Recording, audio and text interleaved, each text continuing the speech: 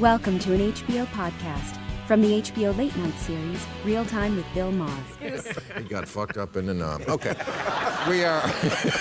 I'm still in the war, you prick. I know you are. Okay, we're back. Rick Wilson, will there be negative consequences for Republican politicians like Chris Christie, who have endorsed Donald Trump? Well, Christie gets to fetch his shine box every day when Donald Trump summons him now. He does look... And he is a guy, and I think a lot of these people are going to pay a price for it. And I think that Donald Trump is not a transactional politician. He's all about the bottomless ego need of Donald Trump. And that's why anybody who's endorsing him, they're thinking, oh, I'm going to get something out of this. I'm going to get an appointment. I'm going to get some favor from Trump. No. When he's done with them. Right. That moment on the airport tarmac where he said, go get on the plane. That was the coldest diss I've ever seen in politics. Okay. Barney, does Bernie Sanders have a realistic proposal for Wall Street reform? I think he has more rhetoric than reality. Actually, Hillary Clinton has a very specific and detailed proposal to use some of the powers that are there in the bill, as the New York Times editorial said. I do not think that simply saying break up the banks, look, I just did a piece, they don't tell us to what low level you need to do it. And in fact, we have in the bill powers that have not yet been used. And no, I do not... You're talking about the Dodd-Frank bill? Yeah. And you are the Frank in that. I know, but I don't say that so you know something about it, I would... Yeah, but the only person in history who could refer to himself in the third person and not seem like a pompous jerk was Charles de Gaulle. So I never refer to myself. But the point is that what I've seen, I've looked carefully at what Senator Sanders has said. And by the way, he was there, he voted for the bill. He was in the Senate when we passed the bill and was very supportive of it. But I have not seen specifics that go beyond what we have done there. Okay. Esperanza, what can you tell us about your work with Free the Slaves? Ooh, well, I didn't know slavery was so prevalent. So that there is slavery still in the world. A lot of it, actually. Yes, it is amazing and horrific. And in our own backyards and in a lot of the products that we are acclimated to using. It's shocking. So when I heard about that, I said, okay, I want to align myself with these people, and folks who are listening to me, I want them to hear about this. And what countries are we talking about? Where is it worst?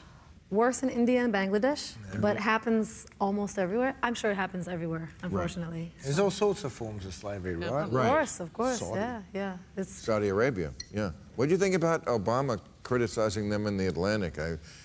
Amazing. It was about time. About time. Talk about it. Right, yeah. That was a pretty stark. I mean, that was a pretty stark read. That time somebody did in America, right? I think we're all. I think there's a bipartisan moment where we're getting past that infatuation. Right. So okay. And not that they need to listen. No. Michael, what? You just have no leverage. You have very limited leverage. With who? Saudi Arabia. But I think we have more leverage than ever because we don't need oil like we used to. We are the leading oil producer. But they don't need you. But you have proven yourselves impotent in the Middle East.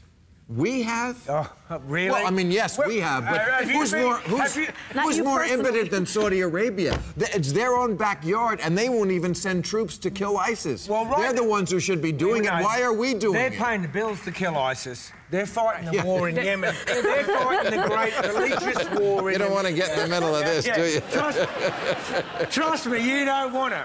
No. This is the smartest one I've met all night. Look, you know, we've never had... We've never what a great had... compliment to you. All night, huh, Michael? Shut up and get out of the way. Yeah. And where were you earlier? God damn. No, look, we've never had less influence in the Middle East than we do now. You know, and we are not the worst for it. I do not think that this is America's role. It's not our need, and it's not possible for us to bring peace there. So look, forget energy politics.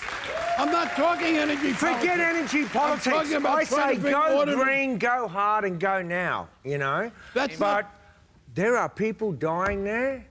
How can we stop it, Michael? What can we do to stop it? We can. Sweet bugger all. What?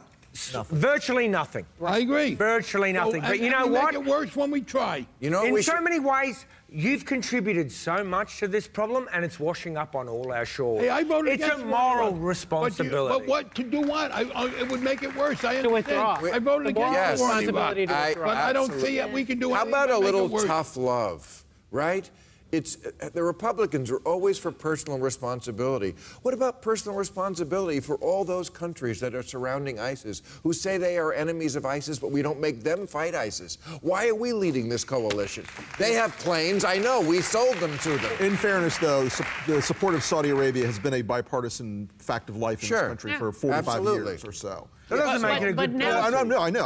I want to make sure that it's not just on my party's head. Right. No, it falls on us all. That falls on us all. The Bushes are the ones who actually held hands with them.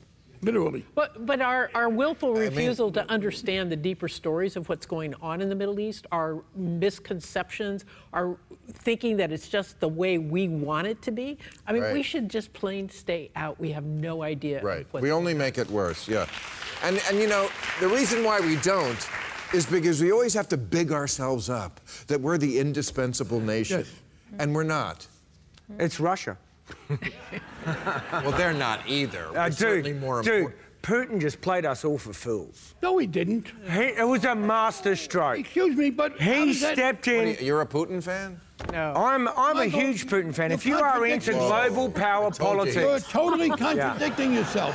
You acknowledge that we have no great interest there, and then you complain that we didn't do anything. There's nothing that we could accomplish and nothing that we didn't accomplish. At least Putin knows what he's after. Putin is after a secure naval base on the Mediterranean and a new airfield. And what's he going to do with it? And, well, he's secured it. And he's achieved it, and he's got in, and he's got out with relatively low cost. We have more bases, excuse me, let me finish. We have more bases in the Middle East than he does, and there to are no what effect? How does it help America? And how does it help him to have one? Neither one of us He still maintains his Mediterranean blue water pool. And we have one too. That's all he's after. Whoa. That's all you men ever talk about. You give if I may quote Gone with the Wind. Stuff which you say it's a waste of time and money for both of us. All the South has is cotton and arrogance. Sister Simone, I can do all of Gone with the Wind, by the way. Massa. Yeah. Land, Katie Scarlett. It's the only thing worth fighting for, worth dying for. No, the kids don't know Gone with the Wind. No, I know. Anymore. Seriously, it's lost on them. Sister Simone, do you think that the coalition of religious support for Republicans will start to break down if Trump is the nominee? Well, that's a good question. I think the religious support for Republicans has broken down, period, regardless of who the nominee is. Because what's happened is that the fact of the more progressive thought that it's seen more as an integration of all of the questions, not just sexual questions, become the questions that we ask at this time. The issues of income inequality, the issues of the disparities in our cities and towns, the issues of racism are at the heart of religious conversation. And that is changing how America embodies faith and how faith is involved politically. It's broken down, period. It's an interesting question because a lot of evangelicals who are supporting Donald Trump, who in previous eras would have been absolutely rigidly opposed to gay marriage, absolutely opposed to abortion, they're like, "Woo, Donald Trump! So what? We're doing it. It's all about Trump." And this to me is a sign that the evangelical part of the Republican base has to do some self-assessment and decide if they really believe in the things that they want to be definitional for the party. To defend them for a second, doesn't the Bible say, render unto Caesar what is Caesar's? They're saying, look, we're not voting for a preacher. We have a preacher. We're voting for a president. That's a different position. Their historical thing of disqualifying people flat out who believed in gay marriage or who believed in abortion is suddenly completely gone with Donald Trump. Well, not completely, but with a large faction, a large part of the evangelical part of the coalition. There is one correspondence between Donald Trump and much of the Bible on marriage, and that is it's okay for a guy to marry a lot of women. The Bible says that's okay, and Donald Trump says that's polygamy, okay. right? Yeah, right. One after another, a couple at a time. Yeah, right. And Saudi Arabia, we love Saudi Arabia, and and they order brides. Bin Laden was the 20th of 55 children. It's always the middle kids, you know. All right, thank you very much, everybody. You're a great audience. Catch all new episodes of Real Time with Bill Maher every Friday night at 10, or watch him anytime on HBO On Demand. For more information, log on to HBO.com.